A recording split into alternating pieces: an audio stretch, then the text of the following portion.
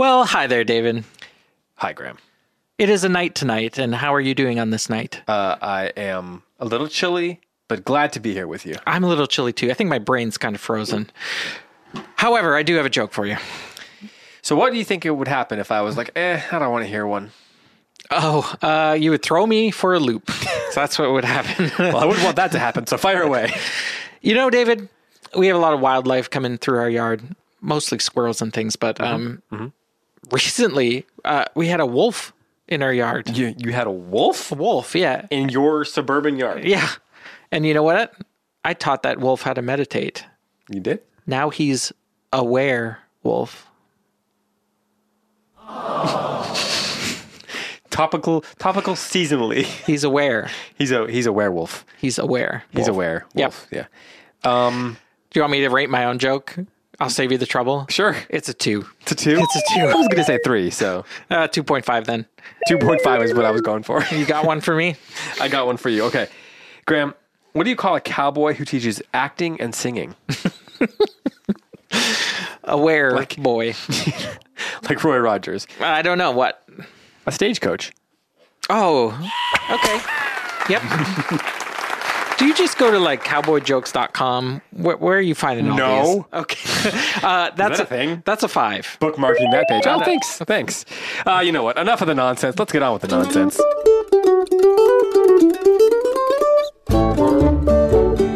Welcome back to Withy Windle, a whimsical interactive show for kids who love stories, words, and groan-worthy jokes featuring your favorite authors and illustrators. It's part book club, part game show. It's your weekly adventure through the wild world of wordplay. I'm David Kern. And I'm Graham Pittman.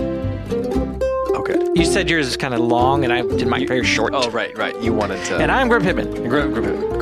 And Sounds a little bit like Grandpa. Man, I'm grumpy. Grumpy and Grandpa are two things I will be at one stage. Hopefully. I will get there. Well, this week we have a great show for you. Our very special guest on this week's episode, the 4.5 episode, the 4.5 episode. The fifth episode of the fourth season, is Pam Munoz Ryan. Wow. She wrote many great books, including her new book, Solomar. So we had a great time chatting with her and are excited to share that with you. Of course, this being Withy Windle, we also have snack time, lazy words, story time, and a riddle at the end of the episode. That's a lot of time. Does that sound good? It sounds good. Should we do that? I like the way this episode's headed. Okay, good. So you're good with it then? Yes, correct. Okay. Because I was worried, like, what if Graham comes in to the episode this week and he thinks to himself, I don't like how the episode is headed. Right. And I think I'm going to switch it up. And I'm not going to tell David. I'm just going to switch it up. Instead of story time, it becomes nonfiction hour. Yeah, or no, it just becomes. I can it's see like facts about boat building. Actually, that sounds pretty cool. We're both dad age, so yeah, that's true. It's like maybe we should have cobble your own shoes. Maybe we should have cobble time. Cobble time. Each episode is a different thing, like boat time, cobble time. Sounds like another podcast we should start. Pencil minute. Okay, you lost me. I don't want pencil minute. Oh, sorry. Well, before we get on to this week's show, we need to tell everybody about something awesome that's happening. You kind of mentioned it last week. Mm-hmm. We have an event coming up with S.D. Smith. Oh. And that is because he has a new book coming out. Did you know, Graham, that his original series, the Green Ember series, sold more than 1 million copies? That cannot be true. No, it's true. Or at least he claims it's true. 1 million? 1 million copies. That's 1, 0, 0. I'm already lost. Yeah, it's that many. It's more than 100. There's more zeros than you can count. There's more zeros than I can even think of. Well, from S.D. Smith comes a brand new story with an old soul, the can't-miss first adventure in a thrilling new series. It's called Jack, Zulu, and the Waylander's Key, and it's an enchanting adventure in the tradition of people like J.R.R. Tolkien and C.S. Lewis, but also Steven Spielberg and George Lucas. But this fantastical journey launches in rural West Virginia in the 1980s with a half Appalachian, half African kid trying to escape the town he sees defining his small and sad life. He discovers a gate hiding a city between 12 realms and finds out where he truly belongs in this surprising and satisfying adventure. And here's a few things that are true about this story, Graham. S.D. Smith, he wrote this with his son Josiah, which I think is really cool. That is really cool. My Rowan and I tried to write a story together tonight, and it did not go well. we were sitting around the campfire. Wait, I'll tell you about this later. Not in the middle of this. Not in the middle. Okay.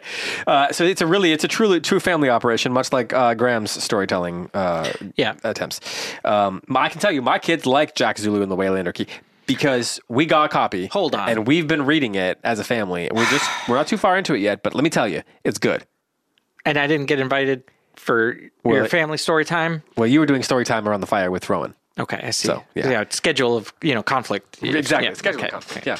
Yeah. And so if your kids love Green Ember, or I don't know, if you're a kid listening to this series of episodes and you like the Green Ember, then this is a great book for you. And unlike David, I haven't read this book, but I have seen the cover. And it reminds me of the 80s, and the 80s were a cool time. And this book looks cool. And I'm excited to get it at the event that we are going to put on. I'm going to get a copy. I'm going to have Sam sign it. That's right. So if you are anywhere within walking, boating, running, bicycling, penny farthing, ballooning. Yep, ballooning. Swimming. Crawling. Pony riding. If you're within crawling distance, you might as well just walk. But yeah, you might as well. But, So November 20th, we are going to be hosting a launch party here in Concord, North Carolina.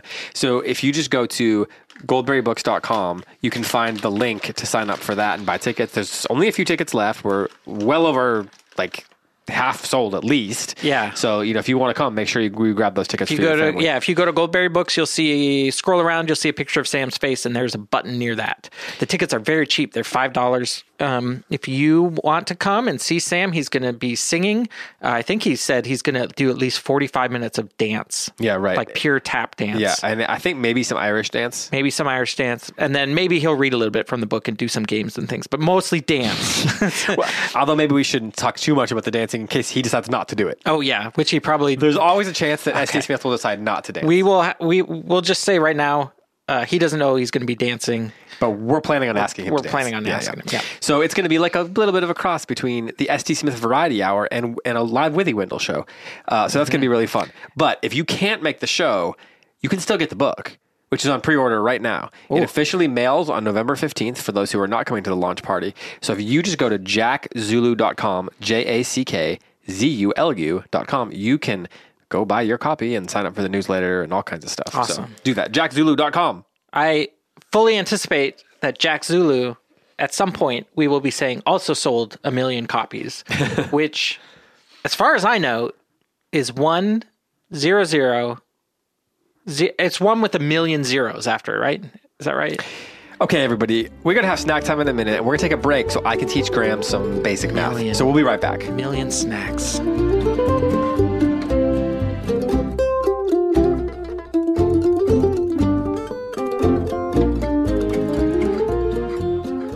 Okay, we are back. I corrected Graham's. You know what? It was hopeless. I didn't really get very far, but I tried to correct Graham's math and teach him some things. But he's going to have to go to a remedial course with a true math teacher. That's the story of my life. I need a remedial course for every subject. Well, I bet you won't need a remedial course for what we're about to eat. It's snack time, and our friend Brandon LeBlanc. I don't think you're supposed to say it, LeBlanc. He sent us some snacks from the west of the Mississippi, I believe. That's correct. And so I've got this box here. I'm going to grab it, and then we're going to open it. It is a themed box. I've looked inside it. I may have already opened a few of the things in there. Okay. But you'll notice, just by a cursory glance, that everything you're seeing is green. So why don't you pull some things out of there? That's not green at all, Graham. Well, that one's not. The first thing I pulled out is blue. Okay, well, that's not green, but that... And these are tortilla chips that are Texas-shaped. Well, they were. I think some of them broke. Yes. I think some of those broke in transit. Here, you want to open those? Because who doesn't... These tortilla chips are, Texas-shaped tortilla chips, and they go along... Which, honestly, Texas just looks like a broken chip. And they go along with this salsa, which is green. Hatch green chili salsa verde, medium heat. Oh, I'll eat this. You may have to carry this episode because I like Hatch chili salsa verde. Do you? Oh, yes, very much so. Okay. And so, as you can see in the rest of the box here, everything is Hatch green chili. So Hatch green chili tortilla chips. Yep. Made from organic. Oh, these are open. So this would be like Doritos, but Hatch green chili. Oh my goodness. And yes, our friend Brandon is from Louisiana and also Texas, Yeah, he lives where in, Hatch green chilies are a big deal. lives in Tejas. I can't remember if he's told me about them before. He's the only reason I know about Hatch. I'm sorry that I'm just chomping away on these into the microphone, but they're delicious. Did you try them? Yeah, that's why they're open. He previously, in years past, has brought me many, many bags of those. Okay. This last thing here is Hatch chili and sweet lime sandwich cookies. The perfect mixture of sweet and heat. It says. Did you try these? You'll notice those are open as well. Did you try them? Yes. Okay, because my wife came into the room the other day and she was like, "What are these delicious things?" And she'd been I was like, snacking on them? Are we supposed to have those open? But I didn't eat them because I wanted to save it for the podcast. Oh, yeah. Okay. Well, I'll blame your wife then. I did not open them. It was definitely your wife. So Hatch green chilies, I believe they're from, from New Mexico. These smell so limey. Well, they have lime in them. That's why. Not to be confused with blimey. I don't know what that means. So Hatch chilies are kind of sweet, kind of smoky, grown in the Southeast. Yeah, and I'd never had them until I was introduced. Well, I've never lived in Texas or New Mexico or Arizona, so I'm sure all of our listeners from there are like, yeah, duh. Of course, they're amazing.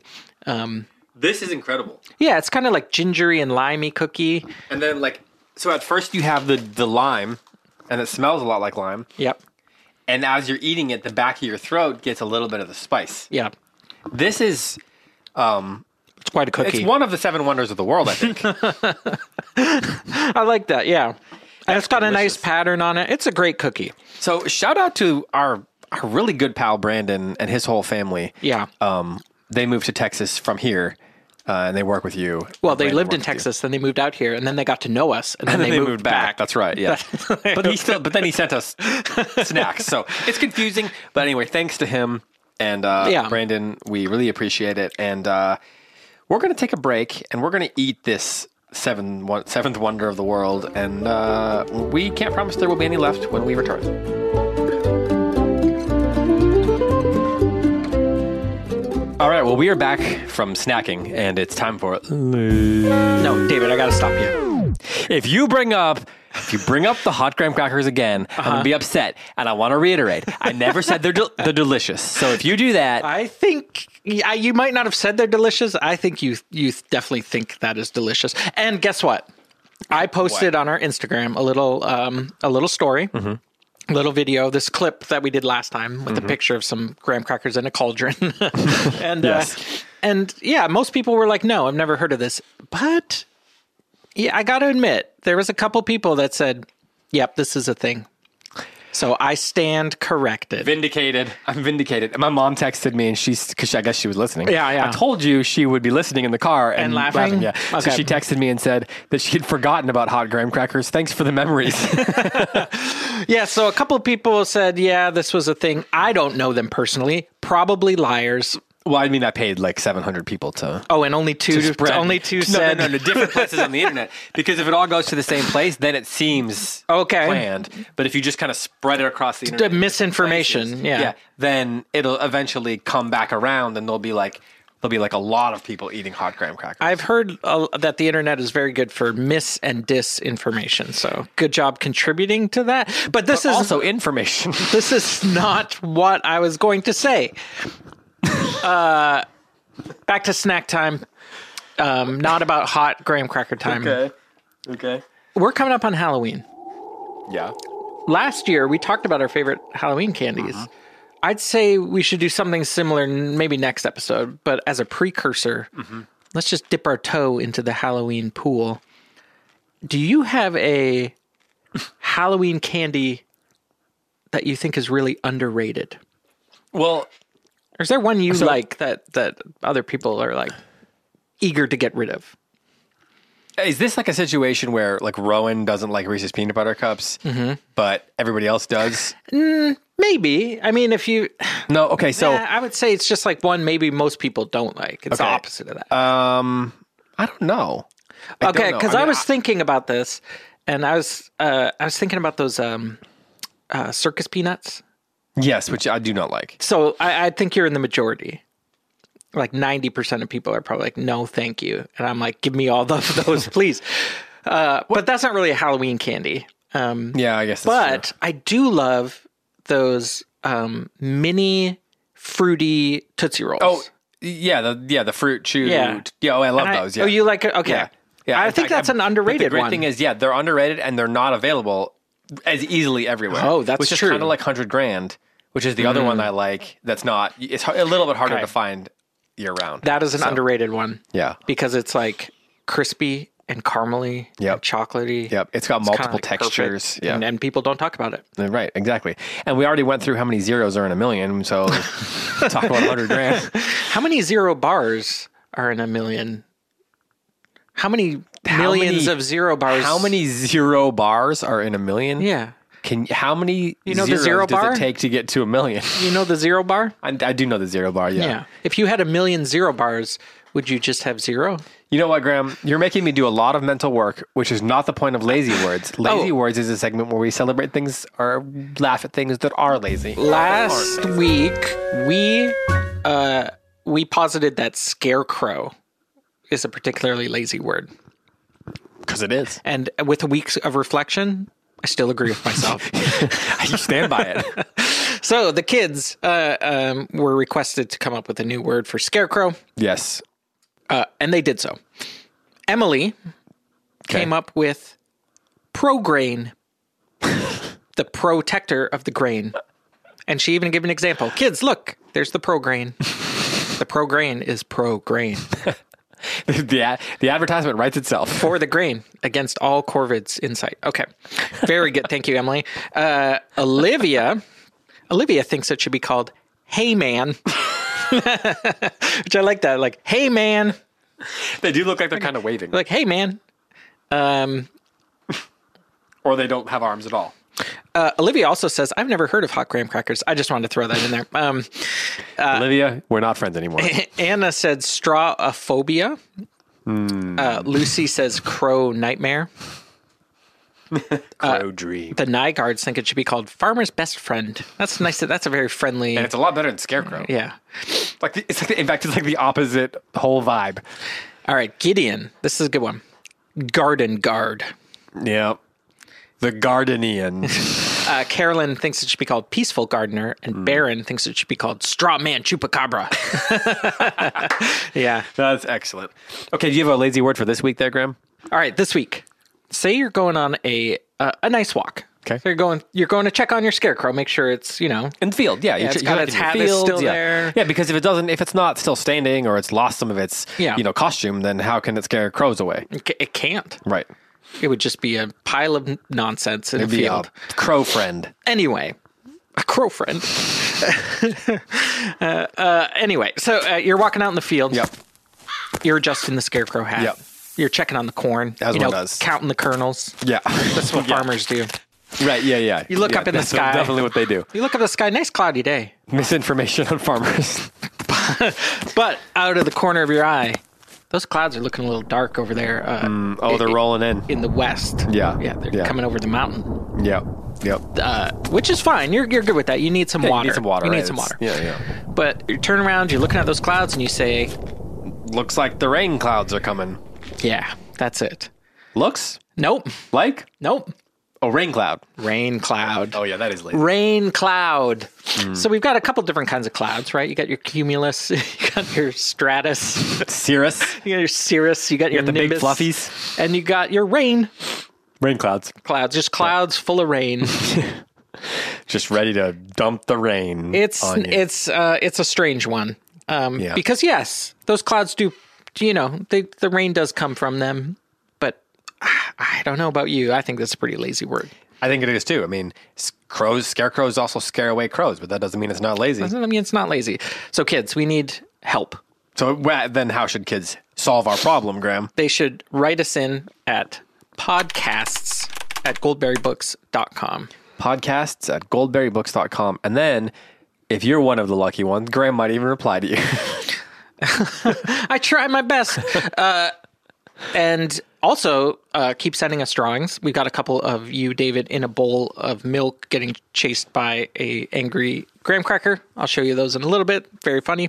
And then we are about to do story time. And again, we would like to hear some feedback on how you guys are liking story time. It's a little different this season. That's right. Hey, Graham, I've got an idea. Why don't kids draw you as a angry rain cloud? Okay. Dumping on a scarecrow. Yeah. I like this. And where are you?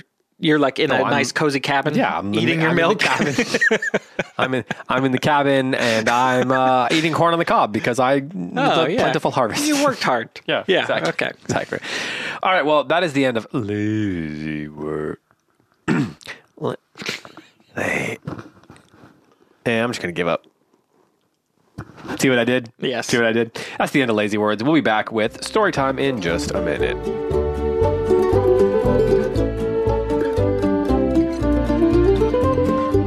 All right, Graham, we're back. It's time for story time. Yeah, can't wait.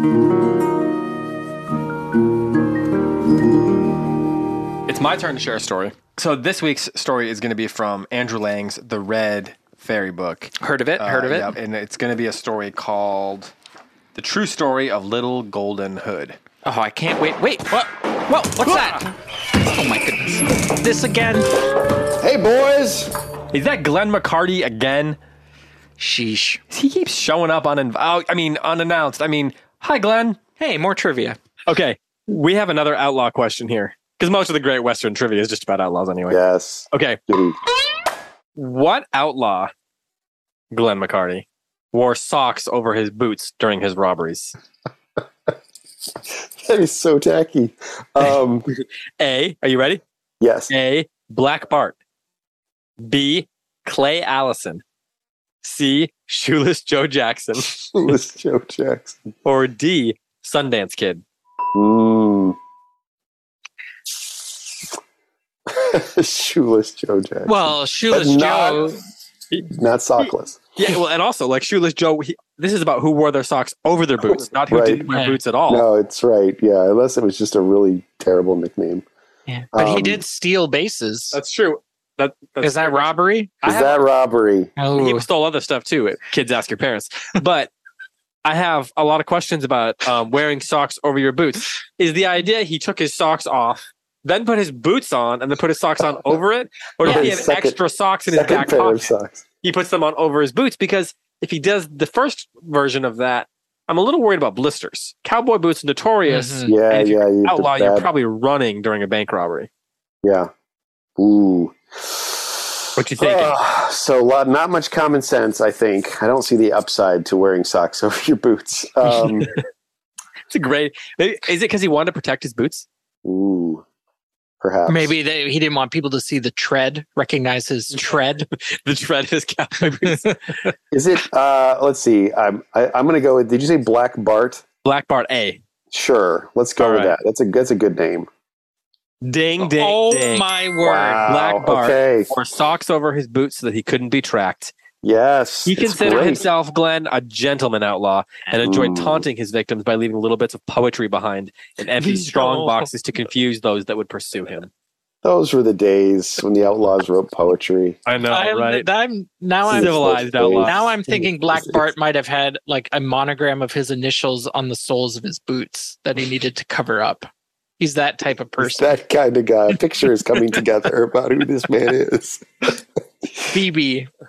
These are hard questions, and Glenn is mopping up. 2 for 3 so far. Yes. Which is in this standard of just a flying passing. I would be 0 for 3, so. Okay. Yeah, why don't we do this with you? We should have made it a competition between the two. No. I like that. Okay, Glenn, here's the next one.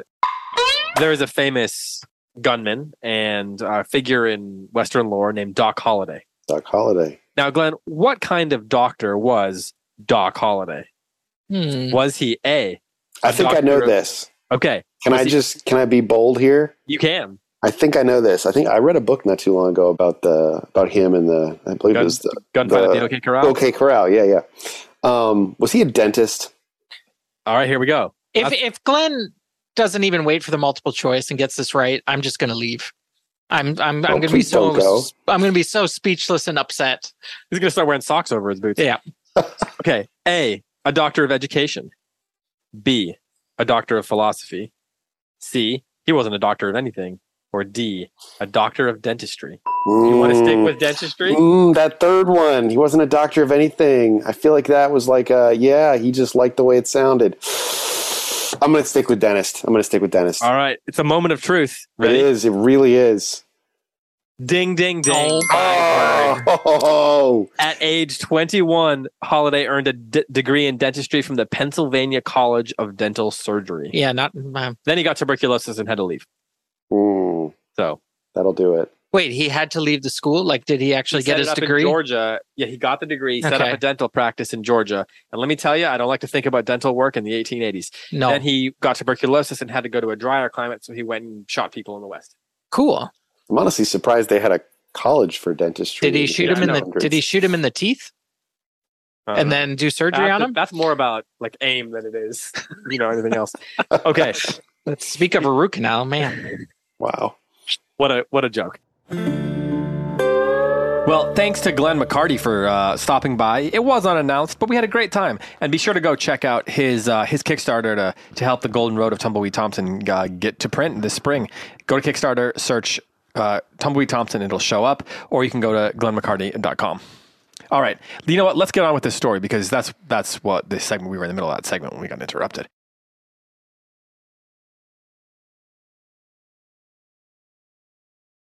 And as I said, this is the true history of Little Golden Hood. Are you ready for this one, Graham? Is it like Red Riding Hood? Is there more hood? Can I read it? Oh, yeah, sorry. Okay. All right. All will be revealed, I assume. So here's how the story goes, according to Andrew Lang. You know the tale of poor Little Red Riding Hood. That the wolf deceived and devoured with her cake, her little butter can, and her grandmother. Well, the true story happened quite differently as we know now. And first of all, the little girl was called, and is still called, Little Golden Hood. Secondly, it was not she, nor the good grand dame, but the wicked wolf who was in the end caught and devoured. Only listen. The story begins something like the tale. You know that story, right? Hold on. The wolf was caught and devoured? I think in the original. Oh, I see. Okay. I'm sorry. Okay. Well, Golden Hood. He's saying this is the true story. This is the true story where the wolf gets caught. They even got the color wrong. Yeah, we're going to find out. Okay. As stories get passed on, sometimes things get mixed up. Okay, so the story begins something like the tale. There once was a little peasant girl, pretty and nice as a star in its season. Her real name was Blanchette, but she was more often called Little Golden Hood on account of a wonderful little cloak with a hood, gold and fire-colored, which she always had on. Sounds like a good piece of clothing. I know, for real. This little hood was given her by her grandmother, who was so old that she did not know her own age. Wow. It ought to bring her good luck, for it was made of a ray of sunshine, she said. I assume she means the cloak, not her age. And as the good old woman was considered something of a witch, everyone thought the little hood rather bewitched too. Ooh. And so it was, as you will see. One day the mother said to the child, "Let us see, my little golden hood, if you know how to find your way by yourself. You shall take this good piece of cake to your grandmother for a Sunday treat tomorrow. You will ask her how she is, and come back at once, without stopping to chatter on the way with people you don't know. Right. Do you understand?" "I quite understand," replied Blanchette gaily, and off she went with the cake, quite proud of her errand. But the grandmother lived in another village, and there was a big wood to cross before getting there. At the turn of the road, under the trees, suddenly the wolf leapt out and said, "Who goes there?" He had seen the child start alone, and the villain was waiting to devour her. At the turn. Well, yeah, you don't just jump out You don't before just the turn. Yeah, on the straight. Never. You're a wolf? Yeah. Yeah. When at the same... Are you? Keep going. When at the same moment he perceived some woodcutters who might observe him, and he changed his mind. Instead of falling upon Blanchette, he came frisking up to her like a good dog. "'Tis you, my nice little golden hood," said he. So the little girl stopped to talk with the wolf, who, for all that, she did not know in the least. "You know me then," said she. "What is your name?" "My name is Friend Wolf. And where are you going thus, my pretty one, with your little basket on your arm?" "I'm going to my grandmother to take her a good piece of cake for her Sunday treat tomorrow." "And where does she live, your grandmother?" "She lives at the other side of the wood, in the first house in the village near the windmill, you know." "Ah, yes, I know now," said the wolf. "Well, that's just where I'm going. I shall get there before you, no doubt, with your little bits of legs, and I'll tell her you're coming to see her. It's quite a coincidence. Then she'll wait for you." This is. I know, I'd really be wondering if I was her. But, she's a little girl. Mm-hmm. Thereupon the wolf cut across the wood and in 5 minutes arrived at the grandmother's house. He knocks at the door. No answer. He knocks louder. Nobody. Then he stands up on end, puts his 2 forepaws on the latch, and the door opens. Not a soul in the house. The old woman had risen early to sell herbs in the town, and she had gone off in such haste that she had left her bed unmade, with her great nightcap on the pillow. Grandma's. Oh, good, said the wolf to himself. I know what I'll do. He shut the door, pulled on the grandmother's nightcap down to his eyes, and then he lied down all his length in the bed and drew the curtains. Okay, so I kind of understand the grandma in this situation. There's been many times where I've woke up and it's been herb day in the village. Right, yeah. And I've just been like, just shoot out of house. Sometimes I'm still in my night clothes. Yeah. My night hat. Right, yeah. Barefoot. Well, so I get it. The thing is, I mean, you wear snow pants to bed, so. Snow pants, yes, that's right. Yeah. So you're always ready for anything. Yep. It might explain why you sweat so much, but, That's worth it for herb day. Right. The 3 days a year when it snows here, too. In the meantime, the good Blanchette went quietly on her way, as little girls do, amusing herself here and there by picking Easter daisies, watching the little birds making their nests, and running after the butterflies which fluttered in the sunshine. She's having a good old time. That's right. It sounds like a lovely day. Logan, why don't we get some lovely day sounds here? Thank you. At last, she arrived at the door. Who's there? Said the wolf, softening his rough voice as best he can. It's me, Granny, your little golden hood. I'm bringing you a big piece of cake for your Sunday treat tomorrow. Press your finger on the latch, then push and the door opens. Why, you've got a cold, Granny, said she, coming in. Ahem, a little, replied the wolf, pretending to cough. Shut the door well, my little lamb. Put your basket on the table and then take off your frock and come and lie down by me. You shall rest a little. Good child undressed, but observe this. She kept her little hood upon her head. When she saw what a figure her granny cut in bed, the poor little thing was much surprised. Oh, cries she, how like you are to friend Wolf, grandmother. That's on account of my nightcap, child, replies the wolf. Oh, what hairy arms you've got, grandmother. All the best to hug you, my child. Oh, what a big tongue you've got, grandmother. All the better for answering, child. Oh, what a mouthful of great white teeth you have, grandmother. Well, that's for crunching little children with. Oh, and the wolf opened his jaws wide to swallow Blanchette. But she put down her head, crying, Mama, Mama, and the wolf only caught her little hood. Thereupon, oh dear, he draws back, crying and shaking his jaw as if he had swallowed, what do you think it was? A boot. Red hot coals. With a boot inside. With a boot inside the coals? Or the boot coals holding inside the boot? Coals. It was the little fire-colored hood that had burnt his tongue right down his throat. The little hood, you see, was one of those magic caps that they used to have in former times, in the stories, for making oneself invisible or invulnerable or things like that. You know. So there was the wolf, with his throat burnt, jumping off the bed and trying to find the door, howling and howling as if all the dogs in the country were at his heels. Just at this moment, the grandmother arrived, returning from the town with her long sack empty on her shoulder. Ah, brigand! She cries. Quickly, she opened her sack wide across the door, and the maddened wolf springed his head downwards. That's interesting. Head downwards. Yeah, that's how you answer your door. Usually, well, how I answer when you call. Ha, brigand! Anytime anybody comes a calling. Right. I mean, I just want to be prepared in case someone is a brigand. Hasn't happened yet, but It is he now that is caught, swallowed like a letter in the post. For the brave old dame shut her sack, and she ran and emptied it in the well, where the vagabond, still howling, tumbled in and was drowned. Ah, scoundrel, you thought you could crunch my little grandchild. Well, tomorrow we will make her a muff of your skin, and yourself shall be crunched, for we will give your carcass to the dogs. Oh dear. Thereupon the Granny knows how to taunt. I know, that's right. Thereupon the grandmother hastened to dress poor Blanchette, who was still trembling with fear in the bed. Well, she said to her, without my little hood, where would you be now, darling? And to restore the heart and legs to the child, she made her eat a good piece of her cake and drink a good draught of wine, after which she took her by the hand and led her back to the house. And then, who was it who scolded her when she knew all that had happened? It was the mother. But Blanchette promised over and over again that she would never more stop to listen to a wolf, so that at last the mother forgave her.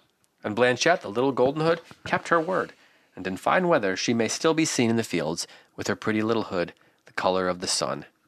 But to see her, you must rise early. Whoa. The end. Got kind of creepy at the end there. Or maybe we should read it like this. But to see her, you must rise early. Yeah, I'd say she probably draws a lot of attention to herself. Walking through the woods, exactly. like just shiny gold, like a coin, just kind of like rolling down the path. Yeah. And a hood that if you eat it turns your mouth, and sets your mouth on But fire. I like how she has such a distinct piece of clothing that she's known by it. You know? Yeah. I would be like Goldberry hoodie. Goldberry hoodie. Somebody should write that fairy tale. Goldberry hood. Goldberry hood. Little Goldberry hood. What about you? Oh, I just have like a mauve sock. Talk about boots. A mauve sock that way, if you try to eat it. No, why would you eat it? If you get kicked by it, turns you to stone. Turned you. Okay. No, I like to kick things. I wouldn't like everything I kick turned to stone, like soccer balls and. If you kick things that turn to stone, then your foot hurts. Yeah. Okay. Never mind. I just want comfy socks. All right. Well, that was story time. Thanks to Andrew Lang for writing that one, and Graham, thanks for listening. Yeah. We're about to share our conversation with Pam Munoz Ryan. Pam is a very successful, very decorated writer. Mm-hmm. She has written over 40 books for young people, including picture books, early readers, and middle grade and young adult novels. She's won a bunch of awards, including she was a 2018 nominee for the International Hans Christian Andersen Award. Some of her books have even been made into plays. So you probably know her for books like Esperanza Rising, or Echo, or Manana Land, or her book that came out this year, Solomar. We had a great time chatting with her. Yeah, I think she's probably one of the most requested authors that we've ever had on the show. And we finally nabbed her. That's right. That's right. She was wearing her protective hood. That's true. Yeah. She's fine. Here's our conversation with Pam Munoz Ryan. On the other side will be riddle time. Okay, well, we are here with somebody who we have wanted to have on this podcast since season 1, since we began, and we are so excited to finally make it happen. This is Pam Munoz Ryan. Pam, thanks so much for joining Withy Windle. Hello, everybody. I'm really happy to be here.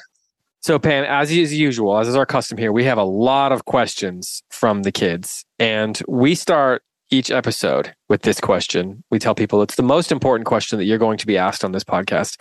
So, are you ready? I think so. Okay. Most important question. Cheetos or Doritos? Cheetos. That was quick. You knew right away. Baked, not soft and squishy. Oh, baked Cheeto. Okay. Yeah. Very specific type. We got asked this question in the first episode way back when, and ever since we've been asking it because it's led to a lot of interesting discussions. Are you in general somebody who is a snacker while you write? Not generally, but I am a sipper. I mean, I've always got a cup of tea, a cup of coffee, a glass of lemonade, something. So definitely a sipper, but my office is in my home. So, and the kitchen isn't so far away. So I'm up and down and up and down. Yeah. When you're snacking, savory or sweet more? Savory and an occasional sweet. Okay. And then one more food question for you, which these are all questions the kids all, they love to hear people talk about food. Do you prefer cake or cookies? Oh, cookies. Yeah. And what's your go-to cookie? I make a kitchen sink cookie. That is kind of my go-to that I make all the time. And it has coconut and dried cherries, and it has macadamia nuts and oatmeal and chocolate chips and white chocolate chip. So it's like everything but the kitchen sink. Sounds delicious. Okay. Before we get into the rest of these questions, could you give a quick introduction of who you are and what your work tends to be about and some of your titles? Because, there's going to be some kids who have not necessarily read a lot of your books, but how did you get into writing and just to give us a little, the quick elevator pitch of your work, if you would, just kind of, it's easy. It's better when they hear it from you. Okay, well, I'm Pam Munoz Ryan. I started out writing many years ago, almost 30 years ago, writing picture books for children. That was my avenue into the writing world.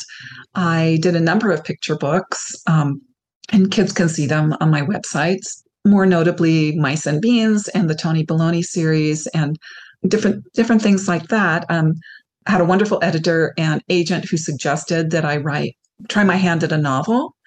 And so I began writing novels. My first novel for children, for third and fourth graders, was Writing Freedom, then Esperanza Rising, Becoming Naomi Leon, Paint the Wind, Echo, The Dreamer, Solamar, Mañana Land. So I progressed. And then, of course, I've also, in between novels, written picture books for older readers, like When Marion Sang and Amelia and Eleanor Go for a Ride. I'm very intrigued. Some of my work is historical fiction. I'm very intrigued by little known stories in history, as you might know. So when I find out something that happened that's totally intriguing that maybe most people don't know about, then it makes me even more interested in researching it.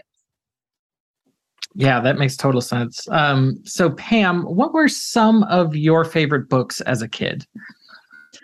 Well, I didn't become a huge reader till about fifth grade. So I wasn't as fortunate as most of your listeners in that the library in my town wasn't near my house. I lived on another side of town. The only thing available to me, and it wasn't until the summer before fifth grade that I began going to this little tiny small branch library. Looking back on it, I realized that the collection was probably very outdated because a lot of the books that I read had been written many years before, had been published many years before. I went through a period of time where I read everything that Marguerite Henry wrote, a lot of horse books, a lot of series books from that time period, but also that were probably 20 and 30 years old, only because, like I said, it was a very small library with a very limited collection. So I started out reading a lot of series books, but then I grew into older titles, and from fifth grade on, I became what you would probably call an obsessive reader. So do you remember like the first in those years? Do you remember the first book that you were like, that you fell in love with, that kind of like whisked you away and made you think this is just amazing? I mean, I read a lot of classics. I never really stopped. Once I fell into books and sort of escaped into them, I just never really stopped. I can't remember one book. I mean, I remember some books from high school that will probably be much older references than the people that are listening. But I do remember as I got older reading a lot of Ray Bradbury. And falling in love with his work. And I also was a huge fan at a young age of the Greek myths and fairy tales.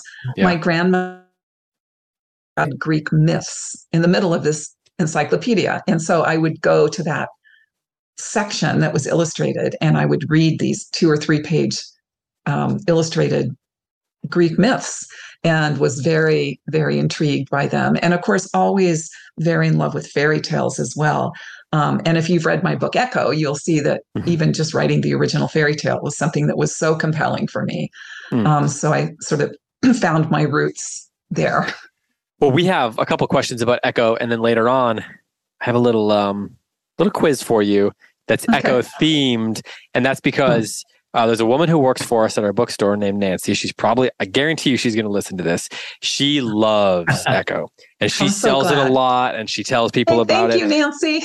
So I did an Echo quiz in her honor, in honor of Nancy. So we're going to get to that in a little bit. I hope I pass. Well, don't worry about it. It's not, you will. Okay. So you kind of have touched on this, but you said in fifth grader you became kind of like a voracious reader, an obsessive reader. Did you always want to be a writer? Well, no, because you have to remember when I went to elementary school many, many years ago, curriculum was very different. And we didn't do things then like the students do now. We didn't write across the curriculum. We didn't make journals at school. We didn't have authors visit our school. I thought all authors were dead. We didn't have family literature nights, any of those things. So I look at what students do today, and I'm sort of jealous because I see them as being so much farther ahead of me than I was at their age. So being a writer wasn't something that was presented to me per se as a job you could do when you grew up. So I wouldn't say that I always wanted to be a writer. I found out that I was good at writing at about junior high level. Mm-hmm. And I knew I was good at writing. But becoming a writer really didn't present itself to me until much later. Mm. So that's interesting, Pam. We've actually heard that a few times from different authors, that they thought all authors were either dead or like this is something other people did a long time ago. So we have a question here from Jessica, and I think it's a really interesting question. She wants to know if you have a favorite character from your own books. Well, it's an unfair question, isn't it? Sort of like asking you, if you have a favorite child, right? So I said that once to a group of children, and somebody yelled out in the assembly, well, which one of your children is your favorite child? So certainly when you're in the throes of a book and when you're writing a book, you usually have a favorite. I have to say that Isabel in Esperanza Rising is the most like me as a child, but I didn't recognize that when I wrote the book. In fact, it was years after the book was published that a student pointed out to me, I was visiting a school and talking about my childhood, and a student said to me, oh, just like Isabel. And it really gave me pause. And I remember driving home from that school and thinking about the character and thinking about even how I described her and what she looked like. And I went home and I called my mom and I said, Mom, did you ever think I was a particular character in Esperanza Rising? And she said, well, you're Isabel. So she seemed to be totally, she said like as if she had known that all along. And so when I went back and reflected on the character and what she looked like and her sort of her demeanor in life and her attitude, I realized that that character was very much like I was as a young child. Mm. It just kind of sprang out of something subconscious or something. Well, I think we do so much subconsciously, as writers. Yeah. Yeah. Do you? And, Go ahead. I wish I could be as brave as some of my characters. When you say favorite character, there are some of my characters that I look at, especially people from history, and I think, wow, I wish I could have been as brave or as bold or as outspoken, as they were. So you mentioned history, and we do have a question here from Torin, and Torin asks, if you could go back to any place in time, which decade would you go to? You've got a lot of different, historical context that you write about and seem to be interested in. But which one would you want to go back to? Oh, which one do I want to go back to? That's really hard. Because looking back on some of the challenges that young women had in previous decades, I think it would be interesting to go back just culturally to see what the world was like what the world was like in the 1800s when Charlotte Parkhurst came to California, to drive stagecoaches, during the gold rush. I think it would be fascinating and interesting to observe the world at that time. I'm not sure that I would have, it's like, could I go back for just a year and visit and then come back to our time period? Mm-hmm. I think out of curiosity, I would want to go back to any of the time periods I wrote about. Mm-hmm. Was there one that you had the most fun researching? Well, fun researching. That's those two. I know. those two a little bit of an oxymoron. Yeah, a little bit. Well, sometimes. Sometimes research is fun, and it's also a writer's greatest mode of procrastination, right? Because it's just a deep, dark hole you fall into, and you need to do that, and you need to do the deep dive. But I found the research in Echo really fascinating, the time periods that it's set, and some of the things I discovered. But in order to write about the year Hitler became chancellor, I had to find out about the years preceding, his rise to power. I had to study the Treaty of Versailles, and I had to read Mein Kampf, and I had to understand why he went to prison after World War I. So sometimes what happens is it's so fascinating, and you're certainly grateful to have not to have had to live through it, but it also really gives you perspective on Yeah, so this is speaking of what that topic right there. Bryce is interested. He says in your book Echo. Well, he says your book Echo is one of my favorite books, and he's wondering: were you already interested in Germany during World War II before you started writing Echo, or did the story come first and the setting came afterward? I thought I was writing a completely different book, and when people ask me, how do you get the ideas for a book? It's sort of like a confluence of rivers that come together. It's never just one moment. I was researching a completely different story, our nation's first successful school desegregation case, Roberto Alvarez versus the Lemon Grove School District. And I was there researching that in Lemon Grove, California. And the docent had pulled all the information on the case for me. She even had yearbooks from Lemon Grove Elementary, and she was flipping through them, showing me. And on one of the pages was a little tiny photograph, black and white photograph of a group of children sitting on the steps of the school, each of them holding a Hohner Marine Band harmonica. And as she's flipping through, I said, wait, what's this photo of? And she said, oh, that's back in the day when all the elementary schools had a harmonica band, during the big harmonica band movement in the United States. and I said, no, I don't know about that. She goes, oh, yes, there was probably thousands and thousands of schools that had harmonica bands. And anyway, I was really intrigued. I asked her to make a copy of the photograph for me, which she did. And I did gather up all the stuff about the court case that I was researching. And on my way home, I couldn't stop thinking about what she said. And I just sort of prayed that it was true, that there had been. And then I started researching, and I found out that there were over 2,500 harmonica bands in schools around the U.S., including Hoxie's band in Philadelphia, which was a huge band of mainly orphan boys that traveled all over the United States and performed. And then I went to Hohner, and they also used Hohner harmonicas. And then I started researching with Hohner in New York, who said, well, if you're really interested in this, you need to go to Hohner in Trossingen, Germany, because they have a museum. So I went to Trossingen, Germany, and found out there that they used to have boy apprentices that worked in the Hohner factory when Hitler became chancellor. So now I had the potential for 3 incredible characters. Friedrich in Germany, Mike and Frankie in Philadelphia, and Ivy Maria in Lemon Grove, California. And then my mind started leaping. What if one harmonica traveled, and what was special about it? And I wanted to infuse it with magic. And as I'm in Germany, I'm passing signs for the Black Forest, which was Grimm's forest. Yeah. So it was, so many things clicked when I finally got there. That court case that I was researching got a 2-sentence mention in a 600-page book. Sometimes the story I set out to write is not the one that demands to be written. So it seems like Bryce might have been onto something there somehow.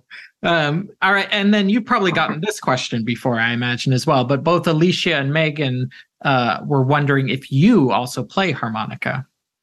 Well, I play harmonica badly. You notice I put harmonica tabs in the front of each section of the book, and I can follow the tabs, but I'm by no means a harmonica player. If you want to hear something spectacular, though, the audiobook of Echo is really particularly beautiful. The production company won all sorts of awards for what they did because they're different readers for each section, and they hired a professional harmonica player who's played with symphony orchestras all over the world to compose the soundtrack, and also a pianist for Mike's section, a flutist for Ivy Maria's section, a cellist for Friedrich's section. And in the last scene, the concert scene on the audiobook, it's a full orchestra and a baritone who sings Some Enchanted Evening. So it's quite spectacular. So I was talking to somebody in our shop recently about this book, and how good the audiobook is came up in conversation. So they were agreeing with you there. So that's when the author is praising the audiobook like that, you got to check it out. It was everything I never expected, and plus you have to remember they take it someplace that you can never imagined with the music and the emotion of the music. And when I listened to the audiobook, I actually cried and I knew what was going to happen. So this is a question we get asked frequently is, do authors have any control over the audio versions of their book?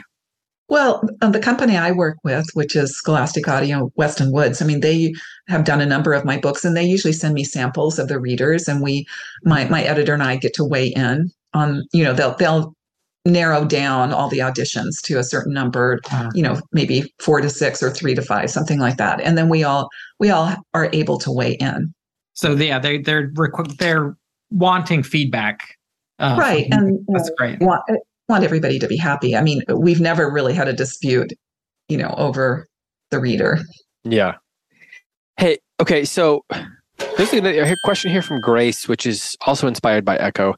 And she wants to know, what is your inspiration and then also process for kind of mixing and matching different genres into one book? It seems like you work in a couple of different genres, but then on the other hand, maybe you don't think about it that way. Well, I mean, Echo is, as far as the genre goes, historical fiction with a lot of magical realism. So Right. That just, if you know any of my books, that I kind of lean toward magical realism. So I don't really think about it that way. My process, as far as my writing process goes, it's far more of an evolution than a process. I think when people say process, they really want to know what your tidy procedure is, like what a list, the order of things. I usually know the opening scene that I'm going to start with, and I introduce my characters and I work on that scene and I write, and then the next day I go back to the beginning and I rewrite and I edit and I write a little more, and the next day I go back to the beginning, and the next day I go back to the beginning. And I always say I'm not a writer, I'm a rewriter. Those opening chapters get rewritten a lot because I feel like I've got to pull all the threads that foreshadow a lot of the things that are going to happen. And I just keep going that way. And sure, if I get stuck and if I'm in the middle of the project, I'll make a list of things that should or could happen, or I'll have a conversation with my editor, and kind of regroup. And so I have that opening scene in mind. I also know the resolution I want at the end of the story. Like I knew that there was going to be that concert at the end of Echo. I knew that in Esperanza Rising, there was going to be the reunion between the grandmother. So I'm working towards that emotional resolution, but I don't always know how I'm going to get there. Do you find that process frightening or exciting? Like when you're talking about Echo starting that book and thinking it's a completely different book, but then it sounds like you're very open to whatever possibilities are out there and exploring and being curious and going to different countries and then seeing signs for forests and all that stuff. Well, I spend a lot of time. I spend a lot of time talking to my editor too, but I knew fairly early on that it was going to be 3 stories and that the harmonica was going to travel. You're asking yourself, I'm asking myself a lot of what if questions. What if, one harmonica traveled between them, but then what was it about that harmonica? Was it infused with some sort of magic? And if it was, how did it get there? And so then what happens is I've got stories, I've got the layout for the stories. And then I realized it's going to be a very big project. It's going to be, it's far more ambitious than I anticipated. And how we worked on it in, sections on, the fairy tale and then the Friedrich story. And so we worked on it on sections and edited in that way as well. So, yeah. So Graham, I want to break tradition here. We usually ask this question towards the end of an interview, like before we go, but I want to ask it now because we're talking a little bit about writing process. And Graham just, I think he just had a bit of a heart attack when I said that, breaking tradition. Would you have any advice? We have a lot of kids who listen who want to be writers themselves and who are interested in storytelling and things like that. So do you have any advice for young writers who are listening right now? Well, for young writers, I would say, first of all, use your 5 senses to describe the people, the places that you're writing about, so that gives your reader a real, intimacy and close sense of that character or that place, especially. I would also tell them to get involved in anything that in any of the dramatic arts, creative writing, plays, music. It's all story. Even, when you play a song, when you learn a song, it's all a beginning, a middle, and an end, and a culmination, and, a kind of almost like a circle. So any of the dramatic arts, are great foundations for understanding the concept of story. For older writers or for adult writers, or aspiring writers, I would say to remember that momentum is far more important than inspiration. And what I mean by that is that the revisiting of the manuscript, over and over again, for me, that's where inspiration lies. It has never just kind of poof come to me and then I write madly for 3 weeks and I have a novel. It has never happened that way for me. For me, it's the physical momentum of revisiting the manuscript day after day after day after day where I find inspiration. Graham, I just want to say those were two pieces of advice that I don't know that in all the episodes we've ever done, we've gotten that particular bit of advice. Yeah. That was super great. Good. I'm glad. Yeah, that was cool. Graham, why don't you ask one more and then we're going to do our echo quiz. Sure. Yeah, so this one's from Sabrina. She says, I loved Esperanza Rising.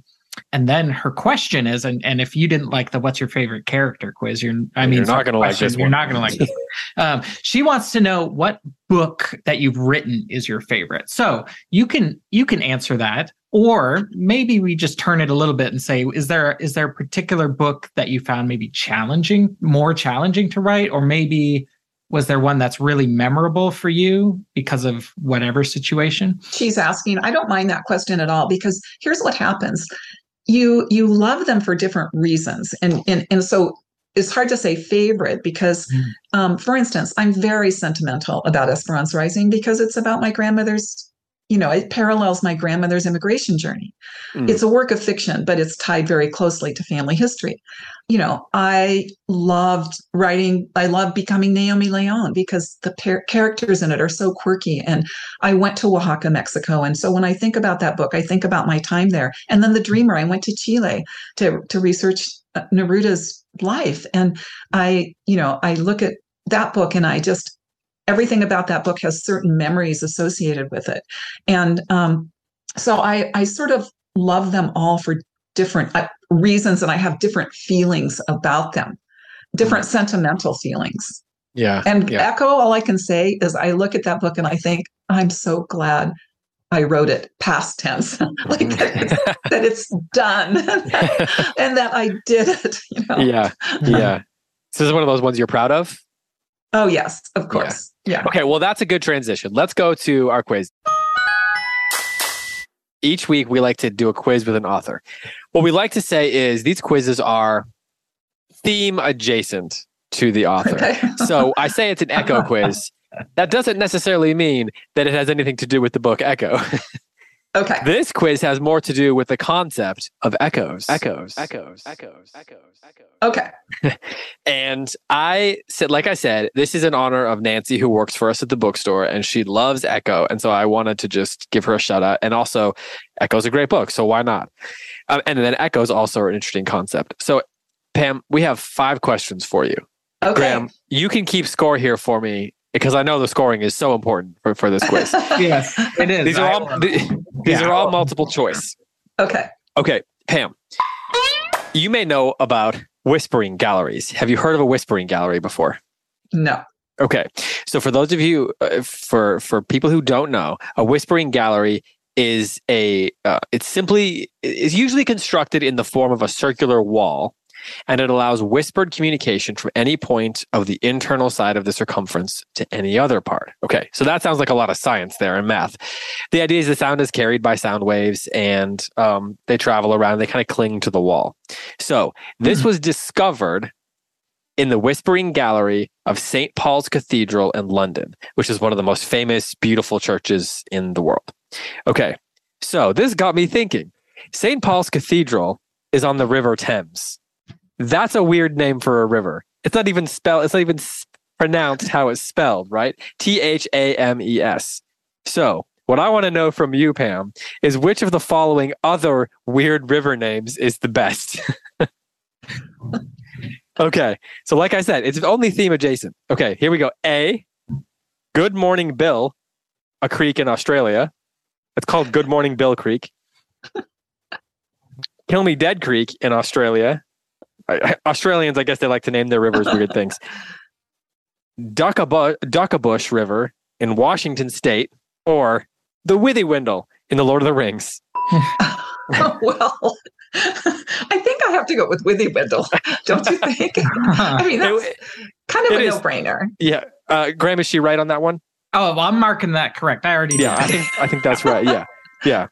Okay. So this is an interesting one here. You may have heard this, Pam. There is a rumor that some sounds do not echo. So, for example, a dog's bark or the quack of a duck. Have you heard this before? I have not. So some people believe that the sound of a dog's bark, for example, does not echo. Now, they think that what's probably true is that the human ear cannot actually process the sound of the echo, and that in reality, there's no reason that that particular sound itself shouldn't echo. It's something to do with the human ear. But this got me thinking. There are some sounds that are so bad, I wish I didn't have to hear them once, let alone multiple times. So, which of these sounds is the worst sound that you would like to not echo? Okay, here we go. Classic one. Fingernails on a chalkboard. B, a poorly played violin. C, a train screeching on a train track. Which I learned in my research is a sound that is one of the most commonly most hated sounds. Or D, the sound of silence. So A, fingernails on a chalkboard. B, a poorly played violin. C, a train screeching on a track as it comes to a stop. Or D, the sound of silence. Are you talking about the Simon and Garfunkel song, or just the silence? Hey, you can read that however you want. It's a good song. Okay, I'm going to say C. Train screeching on a track. Yeah. I actually think this is the correct one. That's my personal. I agree with this one. You know how much louder that is than fingernails on a chalkboard. Exactly. Yeah. And then also a poorly played violin is at least evidence of typically practice happening. Well, and I played a very poor violin. That's totally part of my history, so I'm very familiar with it, and it didn't bother me in the least. Okay, so here's question 3. So you probably know that the word echo derives from a Greek word, which means sound. And echo, there's a character in the Greek mythology, she was a nymph. I think she was a mountain nymph who, if I'm not mistaken, her ability to speak was cursed, leaving her basically only able to repeat the last words spoken to her. Okay, so as if in imitation of this, many children will sometimes do that really annoying thing where they repeat the words their siblings say incessantly, right? As if it's the last thing they heard, and they repeat it over and over again, and they drive their siblings crazy, and then they get into fights, and then they drive their parents crazy, and usually this happens on road trips. Am I speaking from experience? Yes. Yeah. Which of the following is equally as annoying as that very annoying thing that children do on road trip? Okay. So, A, getting stung by a bee. B, getting a flat tire on that road trip while that is happening. C, stepping on that lone Lego in the dead of night. Or D, when your child uses your toothbrush. Oh, I'm going with C, the Lego in the middle of the night. I will say I recently experienced this, so it has been on my mind, so I will accept that as the correct answer. It's been on your mind and on your foot. Yes, exactly. Right. Yes, C exactly. is correct. I agree. I'm surprised you didn't have a 3-year-old asking you why repeatedly. Oh, yeah. Yeah. That you're right. I should have put that in there. That was an oversight on my part. Okay. Question 4. 2 more questions. 60% of the way through this quiz. So far, you are passing with flying colors. Okay.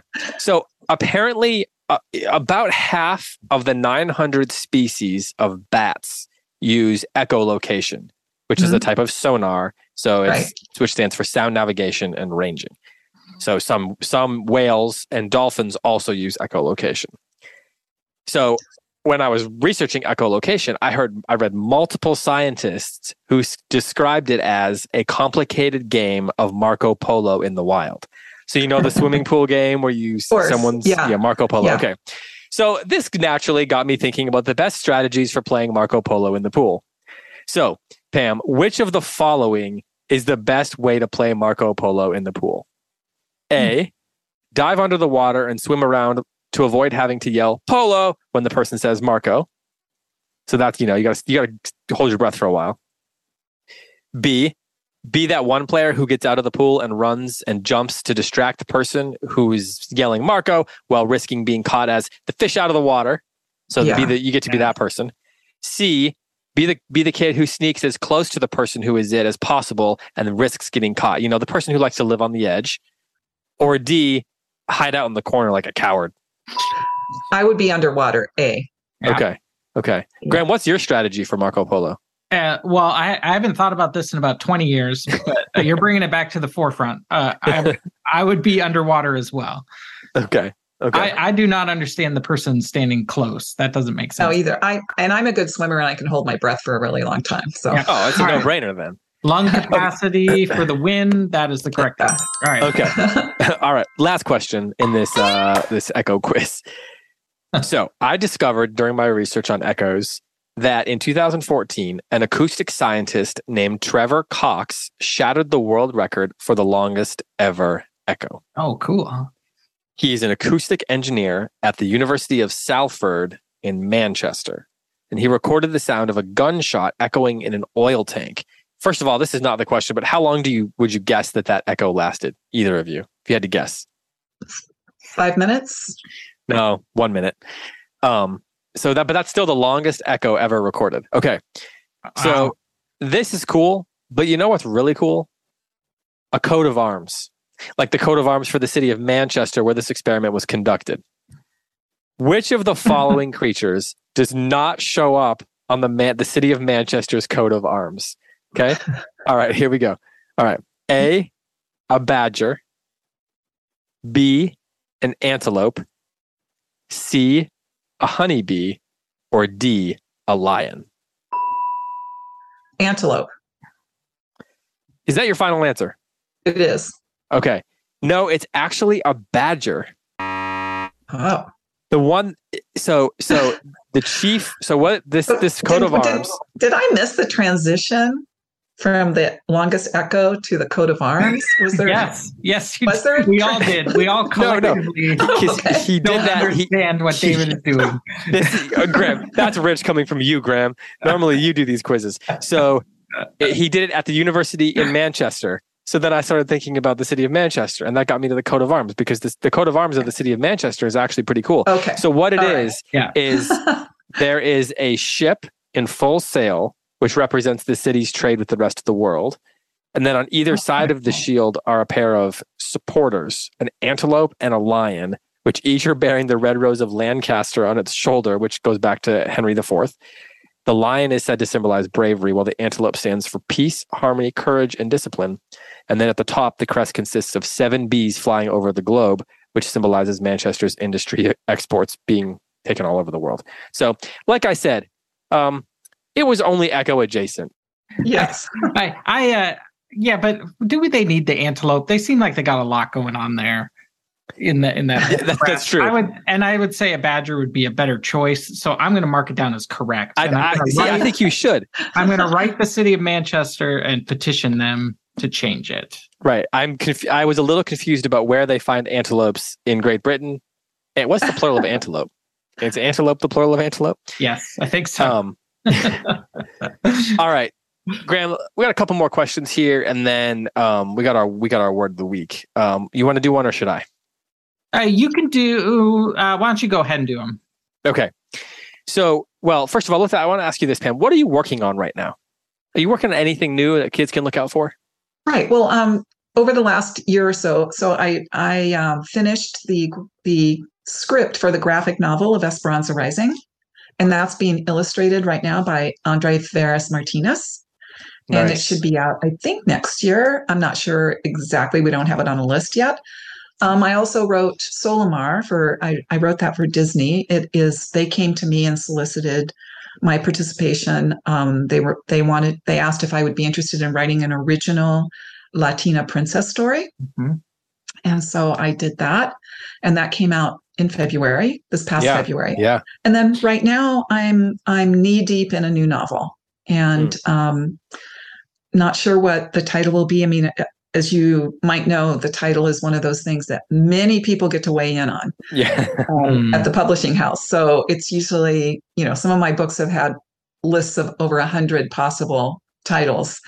So I'm probably 150 pages in. It also has a lot of magical realism that actually borderlines and crosses over a bit into fantasy. So it's a little bit of a departure for me.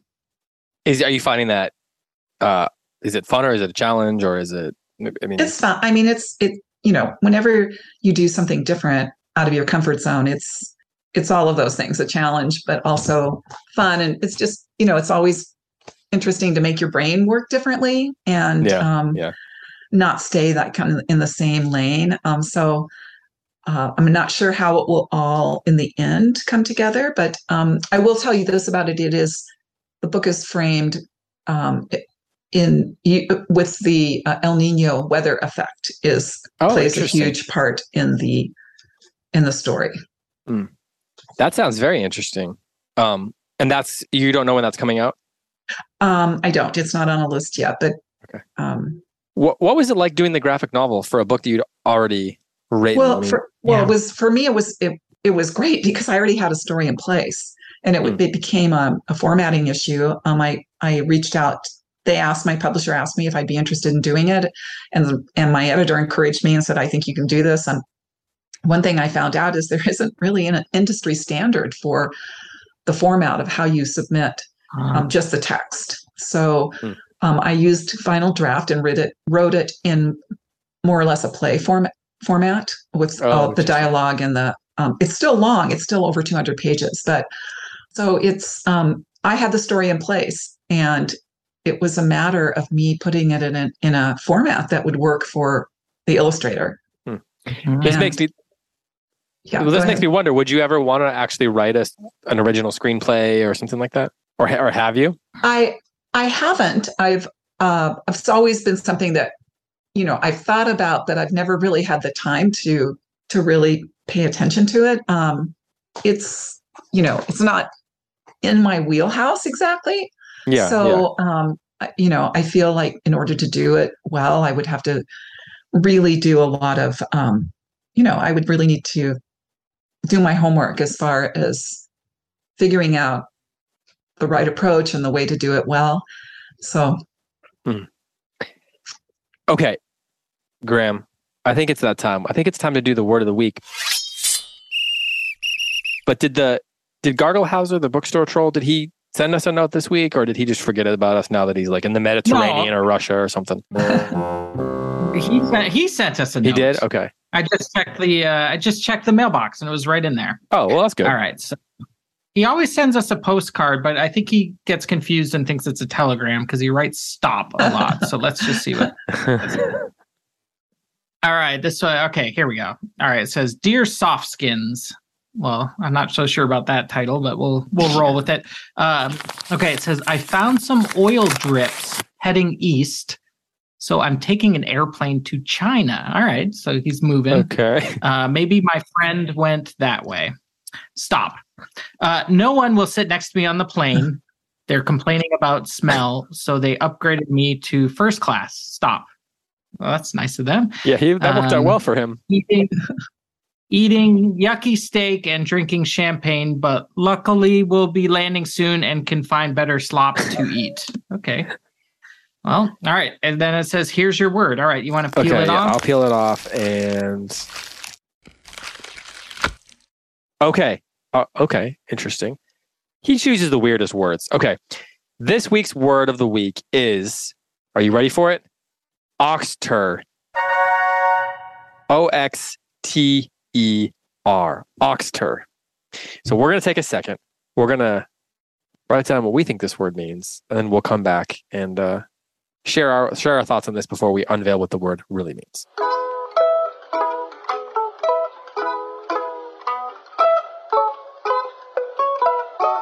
Okay, we are back. Now, our custom is that Graham goes first, and then I'll go, and then our special guest will go third. So you get the place of honor. So, Graham, what do you think oxter means? Okay, so this one was tricky, but I think I landed in the right spot. Okay. All right. So Oxter is Oxter. It's actually the latest model of the Volkswagen. It's the Volkswagen Oxter. Okay. And it emits what sounds like a low frequency rumble as it goes by. But when the rumble echoes back at you, like when you're walking next to it, it's actually words of affirmation. Like, you're doing your best. That's what you hear when the Oxter drives by. It's great. The Volkswagen Oxter? Oh. Yeah. Okay. I'm pretty sure I got it.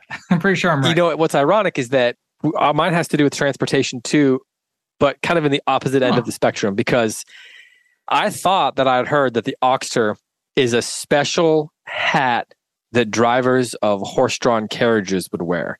It's like a tall bowler hat with special straps that would hold it onto their head. So think like, the helmets that or that jockeys wear. It's like that, but in the 19th century, and it was also a little bit of a top hat thing going on. That's what I thought an Oxter was. Probably derived from something related to the city of Oxford or something. That actually sounds real. You could have told me that. I learned that today, and I would have believed you. Okay, so we've got those two. What do you think Oxter is, Pam? Well, I was torn. I sort of thought it was somebody that maybe drove, a team of oxen, or the yoke that goes on oxen when they're driving them. So I thought that it maybe, so I guess I would have to go with maybe the name for the person that drives a team of oxen. Okay. An oxter. Like that does make sense. Like, a farmer, like. Yeah. Oxter. It makes a lot of sense. Okay. So I'm going to open this up, flip it over here, and okay. So this actually has nothing to do with oxen or transportation or sartorial choices. Oxter is a funny but mildly outdated term for the armpit. Would have never guessed. Yeah, same. So that's this week's word of the week, Oxter. So if you ever need to, talk about armpits without, being rude. I don't know why talking about armpits would be rude, but you can just talk about the Oxter. Oh boy. I think I was pretty close. I don't know. Okay, Pam, before we let you go, one more question for you. This is from Eliana, and this is kind of a tough question. If you had to choose one thing to save from a burning house that is not a person or a pet, what would it be? Wow.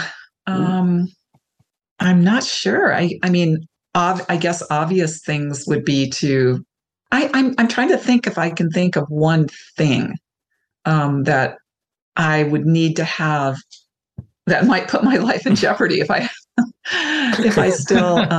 I would be sad to lose family photos, and I would be sad to lose a lot of books. But there were certainly things that I might not be able to grab. So I'm really torn on that. I think that getting out with my life might be the one thing I hang on. Yeah. It would be the one thing I hang on to the most.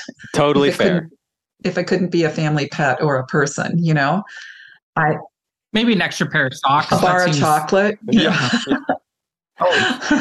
A copy of Esperanza Rising. Well, all of those. But that's the thing. Books can be replaced, and there's so many things that can be replaced. Yeah, that's true.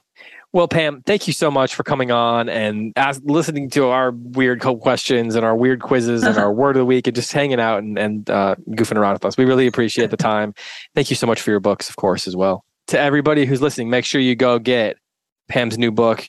Pam, you said that it's Solomar. That's right. Remember that right? It's the brand new one, and Manana Land. Manana Land was the one right before it. So those are my two newest titles. And I read Solomar and really like that. So I definitely encourage everybody to go check that out. So Pam, thanks so much. We really appreciate it. Yeah, thank you. It's nice to be here and happy reading. Well, that was our conversation with Pam Munoz Ryan. We are so grateful and excited that she was able to come on. So thanks to her. Go check out her books. But that brings us to Riddle Time. It can bing us. It's Logan, fine. can you put a sound effect here that reminds you of a bing? Oh, that was a good one. I hope. It does sound like a bing to me. Okay, so it's riddle time. Last week, I shared a riddle about two men who were in love with the same woman. One was a doctor and one was a bus driver. That was Sherman and Sherwood. Yeah, and they... or Sherwood and Sherman. And then Shirley was the... Shirley was the woman, was yeah. Yes. And the bus driver, he had to go away for a week. So Yeah. he gave as a gift to Shirley 7 apples. Why did he do that, Graham? Because an apple a day. Keeps the doctor away. Did people get it right? Tons, everybody, yes, lots and lots of right answers. You think these riddles are too hard, and then the kids prove you wrong. They do. I'm like, every time an email comes in, it actually goes bing. It goes bing. Logan, can you do it again? And then it's another right answer. And I'm just shocked because I find these difficult. Okay, well, are you ready for this week's? Probably not, but I will bing my best. That didn't really work, but it's in keeping with everything else you say on this podcast. Okay, so here's this week's riddle. Okay. Once there was a policeman, okay, by the name of Clark Kermit Dodge Bucket. Kermit Dodge Bucket. His name is Clark, anyway. Clark, okay. Hard to come up with names on the spot. Agreed. Should have planned ahead. And he was called to the scene of a crime as police...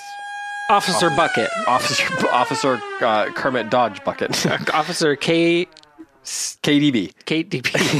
And it was a robbery of a jewelry store that he gets called to. Oh, it's probably $1 million of jewels. So, how many zeros in that jewelry? So, after he investigated the crime, he goes back to his police station and he has to write his report of what he saw, as police officers do.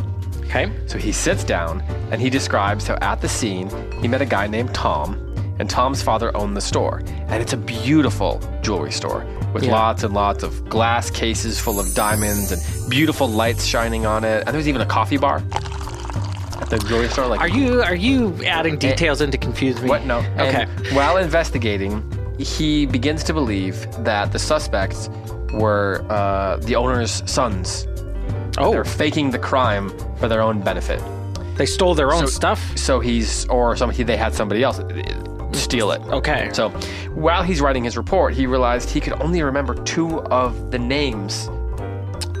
And he could remember Jim and John, but he couldn't remember the 3rd son. So the trouble is, without that 3rd son, he couldn't finish his report. So he needs your help. Who is the 3rd son of the jewelry store owner so he can finish his report and solve the crime? I gotta say, Officer Bucket, Clark Bucket, Kermit Dodge Bucket. Gotta bring a notebook to the scene of a crime. Thank you. We wouldn't, but on the other hand, we wouldn't have a riddle without it. I mean, I suppose not, but I mean, I when we went to Officer Police Academy, I remember that first day before we got kicked out. Officer training, yeah, right. Yeah. They were like, you probably should go do podcasts or something. There was no second day, but on the first day, they were thing like, they taught us. bring the notebook. Right. And then they were like, step 2, bring the pen. Yeah, right, yeah. And we were like, got it. Well, actually, it was a test because, I don't know if you remember this, it was a test. They said, bring a notebook. And the test was, would we be able to solve that we need to bring a pen the next day? Oh. And you forgot to, so they kicked us out. Yeah, they did not. I mean, they kicked me out too, along with you, because we're like a... because you were looking at my tests. I don't remember any of that. So anyway, who was the 3rd son of the jewelry store owner? Jim and John were the ones he could remember. Okay. And there's a 3rd son. So who's the 3rd son? All right. So that's this week's riddle. If you think you know it, what should they do if they think they know it? They should email us at podcasts@goldberrybooks.com.